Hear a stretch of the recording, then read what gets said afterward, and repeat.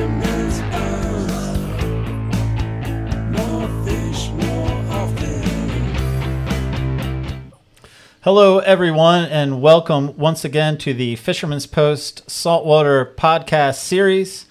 I'm Gary Hurley of Fisherman's Post. Fisherman's Post has been serving the saltwater fishing community of North Carolina since 2003, bringing you fishing reports, fishing information, fishing tournaments, fishing schools, and now, in our most recent venture, this Saltwater Podcast Series. And in this Saltwater Podcast Series, what we do is we reach out to our captain and guide friends from up and down the North Carolina coast, asking them to share their insights, their knowledge with our viewers, with our listeners, with the hopes that you end up catching more fish more often.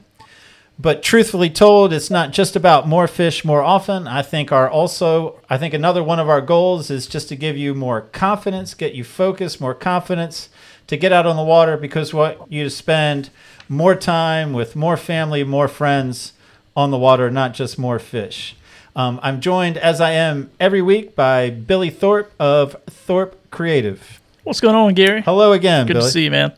Hey, let me tell you about this episode. All right, let's go. We're going to talk shallow water redfish, and we're going to talk about light tackle and fly. I know you have you have a soft spot in your heart for fly. Yes.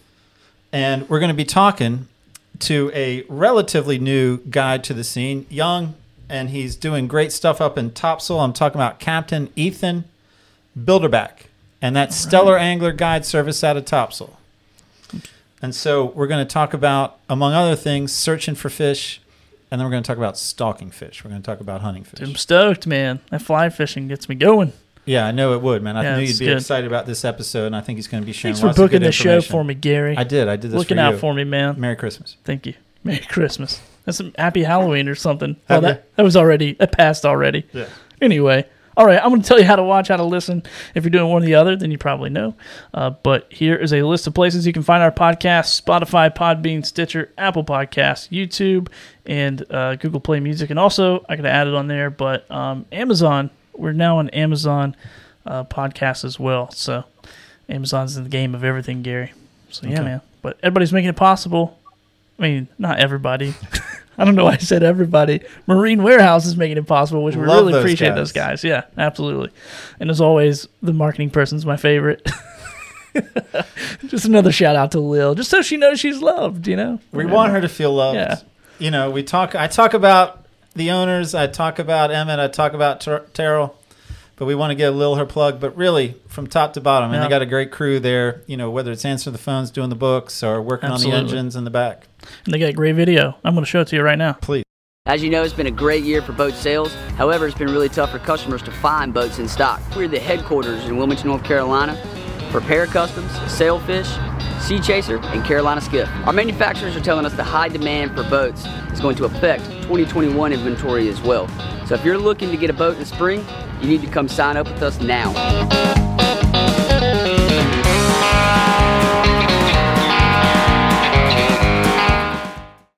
Excellent. I think that was Emmett playing the banjo in that song. It might be. It might be. You know, I've been spending a fair amount of time with Terrell. How did I see this coming? I think too much time. That guy's calling me all the time. I can't keep doing it. I mean, I don't know what he does. I don't know why he has so much free time, but I'm going to have to cool.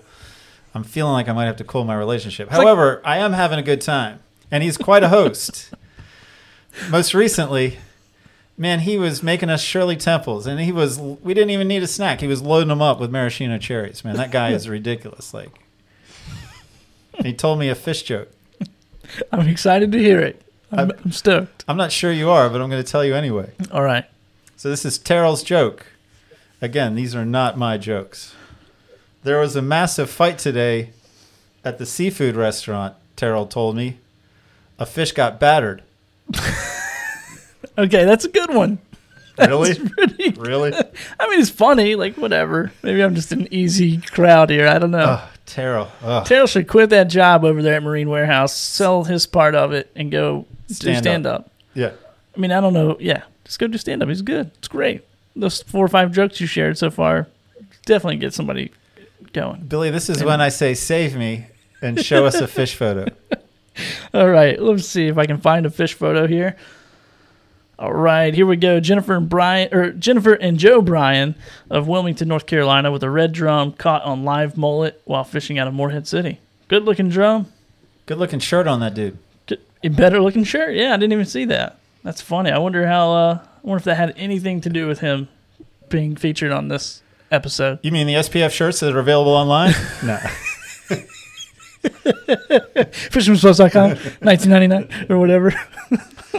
Oh man, no, good fit. He's a fan. He's a fan of the fishing schools. He's a fan of the podcast. He sent in that photo, and we're happy to give him a moment. We're happy to. Absolutely. And so before I transition and introduce Ethan, we get to meet Ethan. A reminder about Billy's best takeaway. At the end of this episode, at the end of this podcast, I'm coming to you, and I'm going to ask you, Billy, of everything that Ethan shared with us, what is your best takeaway? Yeah, arguably the most important segment of the entire show. Arguably. Because you can argue anything. Because I can argue. Yeah, right. All right. Now I transition. I'm going to introduce to you Captain Ethan Bilderback of Stellar Angler Guide Service out of the Topsail area. Welcome to the show, Ethan. A pleasure to have you.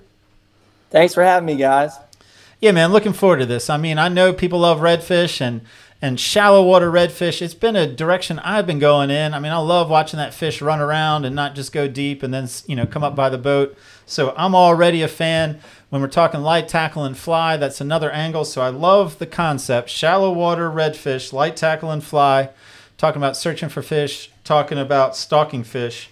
However, before we get to the main event, before we hear what you have to say about shallow water redfish, my audience wants to know. You've got two questions for you. The first question, very predictable. Why should people continue to watch, continue to listen? Why should they care what you have to say about a redfish? I fish for these fish every single day. I target these fish on light tackle, artificial. And it's one of those fish that I have begun to love. I started fishing for them here when I first got to North Carolina. My first one was 28 inches, and after that, I was hooked. This is what I'm known for. This is what I'm really good at. And that's pretty much it. It pretty much sums it up. That passes. That's a passable answer. We will continue with the podcast, Ethan. So now the second question is a non-fishing related question. I got to say, I didn't have much luck looking up a question that related to stellar. The closest I could get was Stella. So I got basically two questions because you are younger than me. So the first question has to do with Stella. Do you know what movie or what actor yelled the word Stella out loud, and what movie or what actor did? Famous movie, famous actor. Famous movie, favorite actor. Is it an old movie? Yes. Stella. Marlon Brando. Stella. A Streetcar Named Desire. All right, but I got another Stella question because I knew that was dated. I knew I was talking to a younger captain that was questioning. So here's my second Stella question, all right? The beer, Stella Artois, is a beer from what country? Stella is from... Actually, I couldn't even tell you. I couldn't either unless I Googled it yesterday, which I did, and it's Belgium. So don't. It's Belgium? It's Belgium. Well, thank you for that new knowledge. How about that, man? It's a favor from me to you. Now, your turn on the knowledge. Let's talk. So, again, what we've set up is a little bit of a guide here talking about searching for redfish in shallow water first, and then where we're not seeing them, we're looking for the fish, and then after that, I believe what you're going to do is transition into more stalking, hunting fish once we've located them.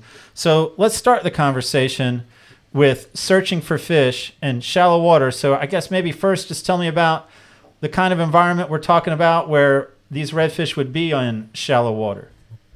Okay. So when I'm targeting these fish, or I'm trying to find these fish, it kind of depends on the time of the year. Summertime, I'm fishing bigger bays where there's a bunch of feeder creeks coming into bays. And then wintertime, I'm finding these fish like in creeks, deeper creeks. But when I am out on the flats trying to find these fish, I'm throwing topwater plugs at a falling tide or a rising tide around areas where there is water coming in and out. And what these fish will do is they will, at the lowest tide, they'll come off the bank. But as the tide rises, that bait is trying to get up to those banks, into those little feeder creeks, and those redfish are trying to push up there and eat that bait. They're trying to get right on that shoreline there. So what I'm doing at different times, I utilize topwater plugs a lot in the shallow water. Most people say that you can't throw topwater all day, but if you're in a foot of water and that fish is floating, right there under that lure, that fish is looking at that lure going by, and they're going to hear that click, click, click, click, click, and pop on that.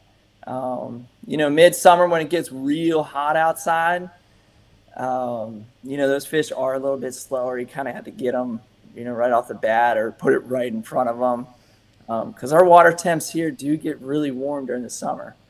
But I'm kind of veering off this question.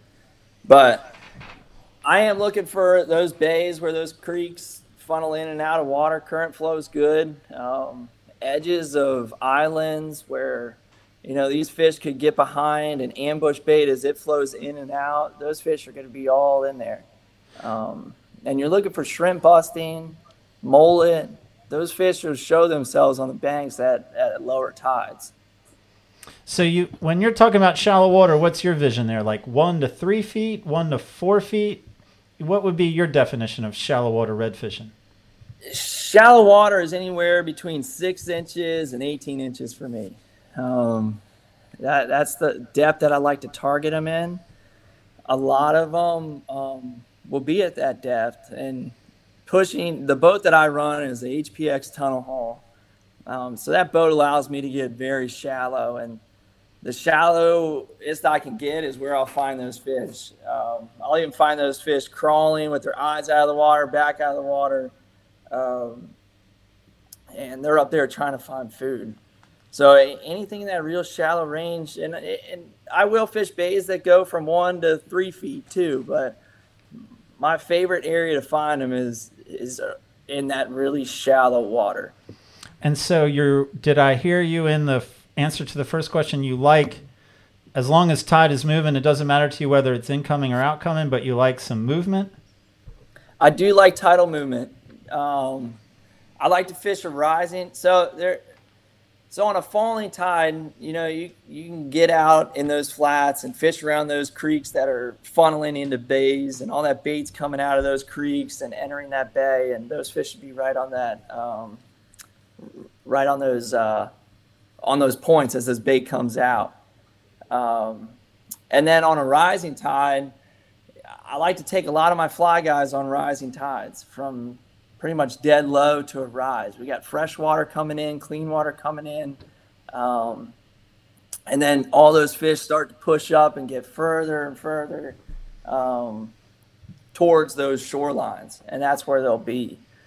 So I like current flow. I never find fish where there's stagnant water or water not really moving. Wherever there's that tidal change, you find fish. Well, let's talk about, I know you do spinning and fly. Let's focus on the spin part first. So if I'm coming in with you, you're coming into a bay, pretty big, broad area, shallow water. Like, how do you scout out your search process? Like, so what are you doing first? What are you looking for? And then how are you applying, that technique? So if I'm pre-fishing before my clients step on the boat, I'm going out there, and I use Google Maps a lot wherever I'm seeing big bays where, there's structure, oyster beds, little creeks. I'm going to go in there through these summer months and throw topwater plugs and see if they're in there. Early in the morning, you will get a strike on a topwater. Redfish really love that topwater plug, and most of my clients, I put topwaters in their hands first thing. We don't really throw anything else early in the morning. It's strictly topwater. Midsummer, we're usually done by 8 or 9 o'clock. And then through these fall months, when that water temp is in that 70 range, low 70, high 60. Those fish are active all day, especially over mud flats. They'll get up on there, and those fish are happy. They're up there sunbathing. They're ready to eat. They see that top water come by and a foot of water, and they're just ready to pounce on it. And you're focusing on, like, that early morning when you put a topwater in my hand, what's the instruction? Like, cast towards the shoreline, cast towards points? Like, where are we? Yep, say we're going along a bay, and there's multiple points that come out. And I'm on the poling platform poling you. If there's a feeder creek, we're going to hit the right side, left side of that creek. Most of the time, there's usually a fish sitting right in the middle of that creek, and as that bait's coming in and out, there's going to be a fish there. If we're coming around a point, we're going to fish past the point and then bring it back towards the point, towards the bow of the boat, and try to get a fish to pounce on in an ambush area. Wherever there's points, you want to cast around them. And then a lot of the time you'll see bait getting nervous. You'll see bait on top, bait swimming real fast, bait jumping, fish hitting bait. If there's fish hitting bait, we're casting right in there. We may stop for a second. I may hold you in that spot and let you cast a few times. And then when we're casting that topwater plug, we're working in 10-yard increments. Those fish can hear that plug 10 yards away. So wherever you're casting, I never want my clients to cast in the same spot over again. Unless we're sitting on a pile of fish. If we're working an area, that topwater plug is moving 10 yards at a time up the bank. And that's pretty much how we work it. Is the ideal angle like cast to the bank and then pull it back to the boat? Or are you trying to position the boat so I'm casting down the shoreline? We want to work right at that bank. So if I have you and, our 9 o'clock is the bank here, then we're going to cast directly across and then up to our 12. So in between 9 and 12, the bow is the 12, 9's directly across from the boat. We're working that angle. We're never working behind the boat. We're always working, 9 and above. And so that's searching for fish. Now, I'm just going to imagine that a fair amount of our audience, focuses more effort at fishing in the summertime. And so if it is the summer months and it's after 8, 9 o'clock, then what are you putting in my hand to sort of search for fish? We utilize gold spoons a lot. Gold spoons work really well. And then I like to use jerk shads as well. And, I go out there and I find the fish, and if there's a school sitting in an area, we'll pull up on them, put the power pole down, and then we'll work some jerk shads in there. If they don't like that, try a gold spoon, something a little flashier. And if they don't like that, then the old pop and cork works pretty good. If we're having a slow day, pulling out one of those popping corks rigged up with a gulp shrimp under it usually does the job. And especially when you're going through big bays. If you have to go out there and cover a bunch of water, utilizing that popping cork is great. It's calling those fish in. It's loud. There's something stinky on the bottom of it. And those fish will eat that. So on my tougher days, it's something that I really like to use. So what about the 10-yard rule that's not making as much noise as a topwater clacking around? Is it you still sort of have the same kind of fan cast 10-yard approach? Yeah. You never want to work in the same spot over and over again unless you know that there's fish sitting there. And then through the summer months with those popping corks, you can work those. You can do the same thing with a topwater with that. You can throw that 10 yards at a time. It's loud. It's clicking. But gold spoon wise, yeah, everything I never like to cast in the same spot. Kind of keep working. You got to keep working around. As long as, there's not fish holding in one particular spot, then we're pulling down a flat and you're fan casting all the way up and down that bank. Never in the same spot there. So I'm thinking we're still talking about searching for fish. So now if I am a fly client on your boat, how does searching for redfish when we haven't seen any yet, how does that change? Searching wise, I'll usually find those fish. I'll know where they get staged up. They will be in an area that I've pre-fished before. And then when we're working with fly clients, our approach is stealthy. We're in there, we're hunting for those fish. We're very quiet. We're moving at a slow pace. I'm on the pulling platform. I have you elevated on the bow, and we are searching and looking for those fish.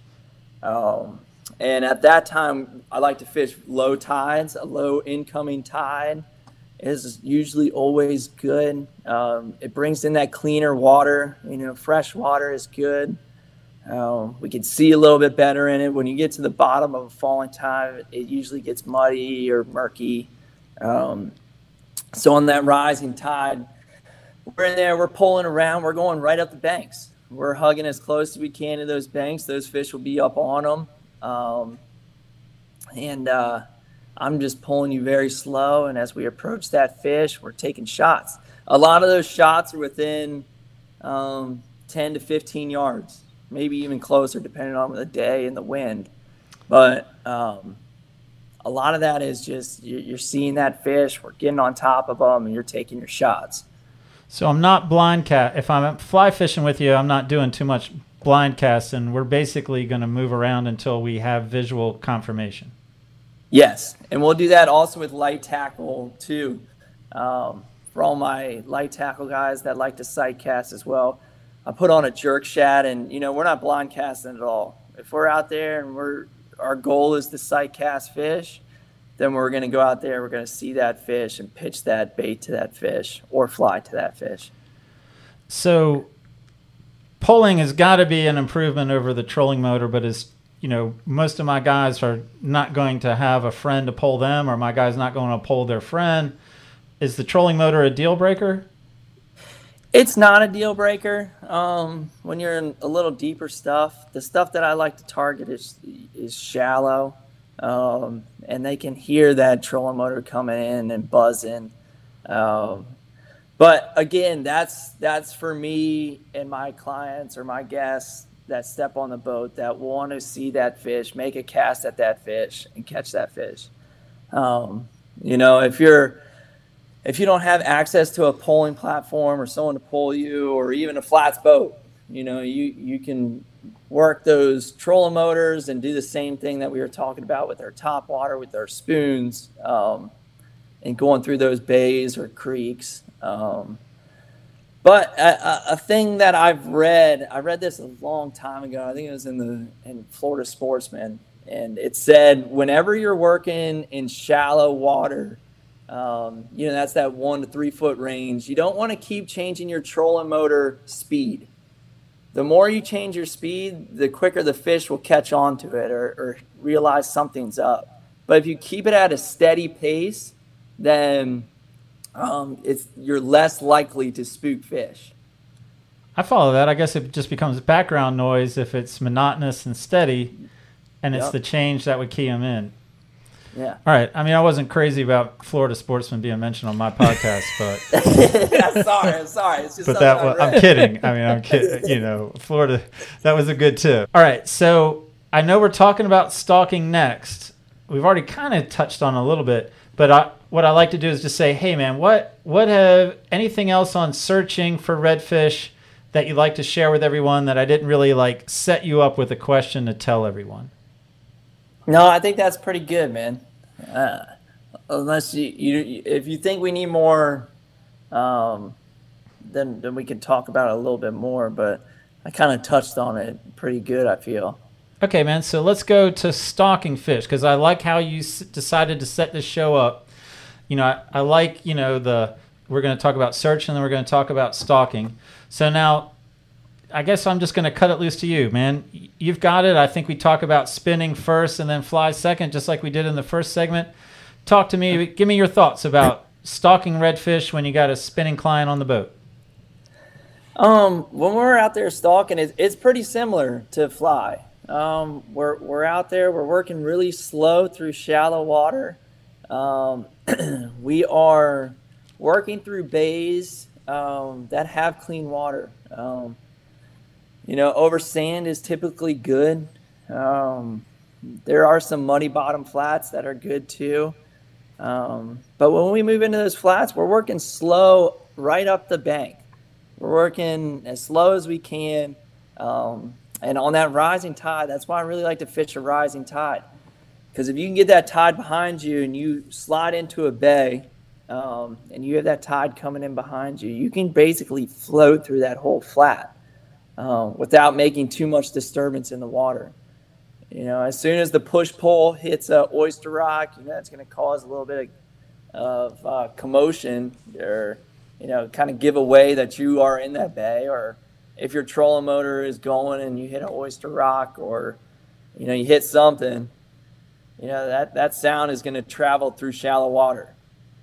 So is noise an absolute deal breaker? I mean, I'm guessing you want as stealth as possible, but if we make some inadvertent noise, should we might as well move on, like jigs up? No, you don't have to. If something happens, like somebody closes a hatch real loud, because it has happened on my boat, we'll be in shallow water and somebody needs a drink, open the hatch and slam it, and we're sitting in a foot of water, and for a minute I just sit there. I'll just sit, let everything resettle, and then move on. And keep working. It's not going to be an absolute deal breaker. A lot of those fish that are going to be in those areas are staged up in those areas for a reason. There's bait in there. They're happy in there. They feel comfortable in there, and they're protected. So it's not an absolute deal breaker, but just slow back down, reset, get a drink of water, eat something real quick, and then, get back to it. When you spot these red drum, you're stalking them, you spot them, are they on the move or are they just holding fast to some spot? A lot of them are just floating through the shallows. They're waiting for bait to come in and out. They're happy in there. They'll just be floating in there. A lot of them sit on the banks and sunbathe, especially through these fall months. You'll see a lot of them sitting on the sunny side banks, and they're just sitting there warming up. They're not doing too much. If they're hungry, you're going to see them eat, at that water depth, or wake. You'll see them waking across, and then from there, you just make your cast at them. All right, so I got a couple of follow-up questions. If we're working down the bank and we spot a redfish holding on the sunny side or holding on a point, and that fish is roughly, straight up ahead on the bank that we're moving down slowly, how are you going to position the boat? How are you instructing me to cast when that fish is, at 12 o'clock up ahead on the same bank we're working down? So we're going to get in a good distance to make the shot. I don't want to have you make a far shot and miss 3 or 4 times. I want you to be precise with your cast and, hit them the first or second cast. So I'm going to get you, within 10 to 15 yards of that fish. If we can slide on them even closer, then we will. And then what we're going to do, we're going to be pretty aggressive with our shots. We're using Z-Mans that don't slap real hard when they hit the water. They're not real heavy baits. We're using a weedless 1/8 ounce weedless rig with the soft plastic on the back of it, or a very light fly. And what we're going to do, we're going to be aggressive. We're going to put it in front of him, or pass. So if the fish is in front of us, what I always tell my clients to do is cast past them, and then you want to reel it up to him. And then as soon as that fish sees it, they're going to turn on it and eat it. More than most likely. But there are some days where it's a little bit tougher. But we want to come across his face. We don't want to put it on his back and reel it up to him. And then if you cast on top of him or past him and your line's on the back of him, he hasn't spooked, it's just gonna let it sit for a second. Keep your rod tip high. We don't want that line to touch him. Let him move a little bit. Reel your line up, and then we're going to take another shot at him. But we want to be in front of him and bring it across his face, or in the direction that he's feeding. But we're not going to be very abrupt with any of our twitches, any of our strips, any of our jerks. It's just very subtle. It's just a light tap, just to show the presence that there is bait around, and most likely they will get on it. Okay, so that was where I was going with my question. Like, if I'm bringing it across its face, a little bit off, am I making sure I maintain a steady retrieve, a steady movement, or will I just let it sit in front of him for a while? You'll just let it sit until he sees it. And those Z-Mans are great too because they are scented. So usually they get a little whiff of it and they're like, oh, okay, that smells good. I'm going to chase that. And then you're just going to bring it right by them. And with my fly clients, I always tell my fly clients, be pretty aggressive. We're going to take those shots. And if you land in front of him and he's working that direction, we may just let that lure or that fly sit there until he gets close enough to start working our baits. But I never be real forceful with them. Don't land on them. Try not to land on them. It happens. It happens to everybody. And that's kind of the approach right there. So let me go to a couple of gear questions. First on spinning, man. You talked about Z-Man. You talked about 1/8, and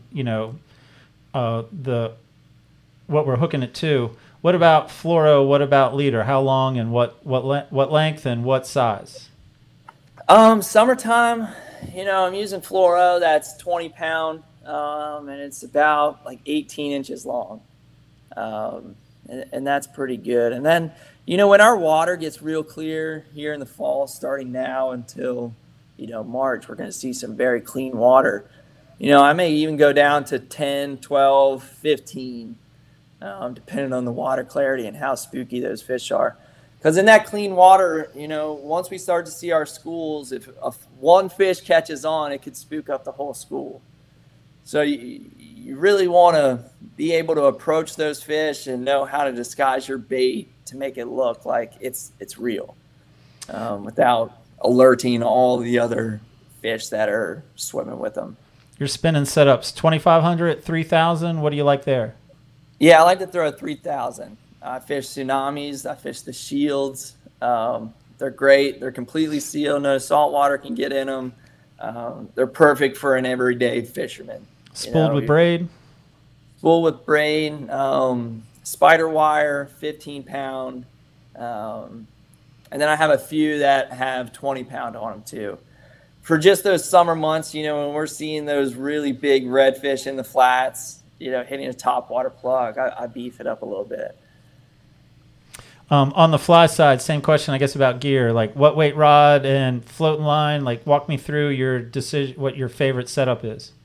Yeah, so I throw a TFO, the professional, and it's an 8-weight, and it's paired with the Redington 8-weight reel, and I'm using floating summertime redfish line.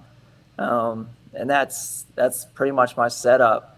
Our leaders, like 20 pound is good. You can even bring it down a little bit too.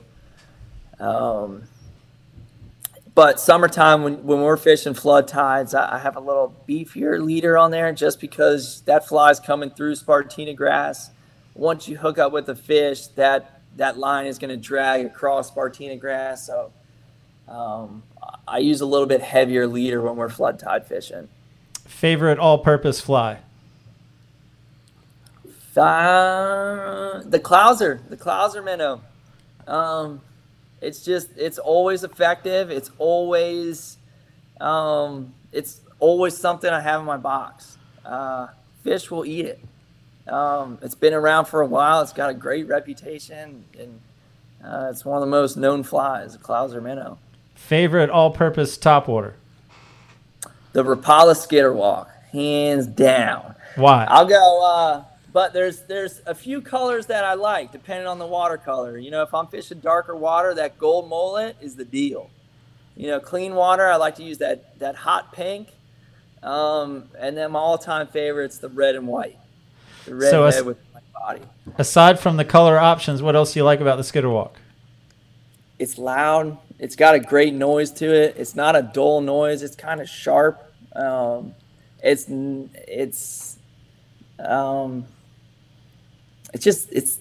perfect. The more and more you throw topwater plugs, you can hear the difference of different brands. And that pitch to me is just something that just works. I don't know if it's just because I just caught so many fish on them or what it is, but that ticking noise is the deal for me. All right. So in our pre-show notes, and I wasn't sure, I was thinking of working it into our talk and searching and stalking.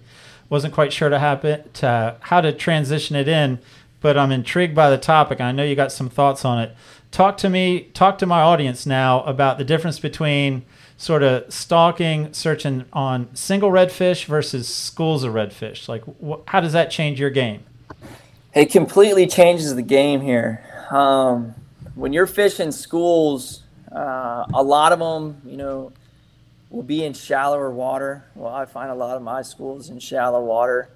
And then you got to think about it. If you're pulling up or trolling up on a school of fish and there's 50 fish in that school, that's 100 little eyeballs looking at you. That's 100 different or 50 different fish there feeling that boat slide in there, hearing that one click on an oyster. There's a lot that plays into fishing a school and being able to catch fish out of a school. So what I like to do, if I have anywhere to hide the boat, if I can slide into a creek and I know that they're going to be in this bay and they're going to be on the outside of this bay and I can hide my boat in there without them feeling me or seeing me, then I like to do that. If there's a sandbar that I could park the boat on and kind of fish over the sandbar and catch those fish, then that's something that we'll do. And then single fish wise, you can get pretty close to a redfish as long as you're being quiet. As long as you have a steady speed going in there. If you're working a trolling motor, steady speed. If you're on a pulling platform, moving slow, you get that shot at that fish, and he's just going to be sitting there as long as you're quiet. Once you start to make a little bit of noise, those fish will spook up. And anybody that's been on a school of redfish will tell you any noise can set those fish off, and then they're up and moving. And you can let them sit for a while and see if they'll eat, or they may just be shut down for the rest of the day. It just depends on how much pressure is actually on them. For people who are thinking they might want to go fishing with you, Ethan, you fishing for redfish 12 months a year? I am. We're approaching my favorite time of fishing here in southeastern North Carolina. I love clean water. Our water gets tropical clean here, and there's just big schools of fish. And I love seeing my belly crawlers and my tailors in the grass during the summer months. But there's something about sitting on, 20 to 200 fish, and just knowing that they're right here. You can see them. They're doing laps around a sandbar, and, you just set your bait there until they come by and bounce it. And boom, there they are. There's something about that really gets me going, man. So right now, late fall through the winter, or right now into the winter? All the way until like March, April, until that, our temperatures are dropping here. We have a big cold front coming in this next week. And then from there, I'm expecting to start to see some good schools. And then we'll fish all the way until March and April on those schools. And, they usually they'll huddle up together. They'll try to feed together.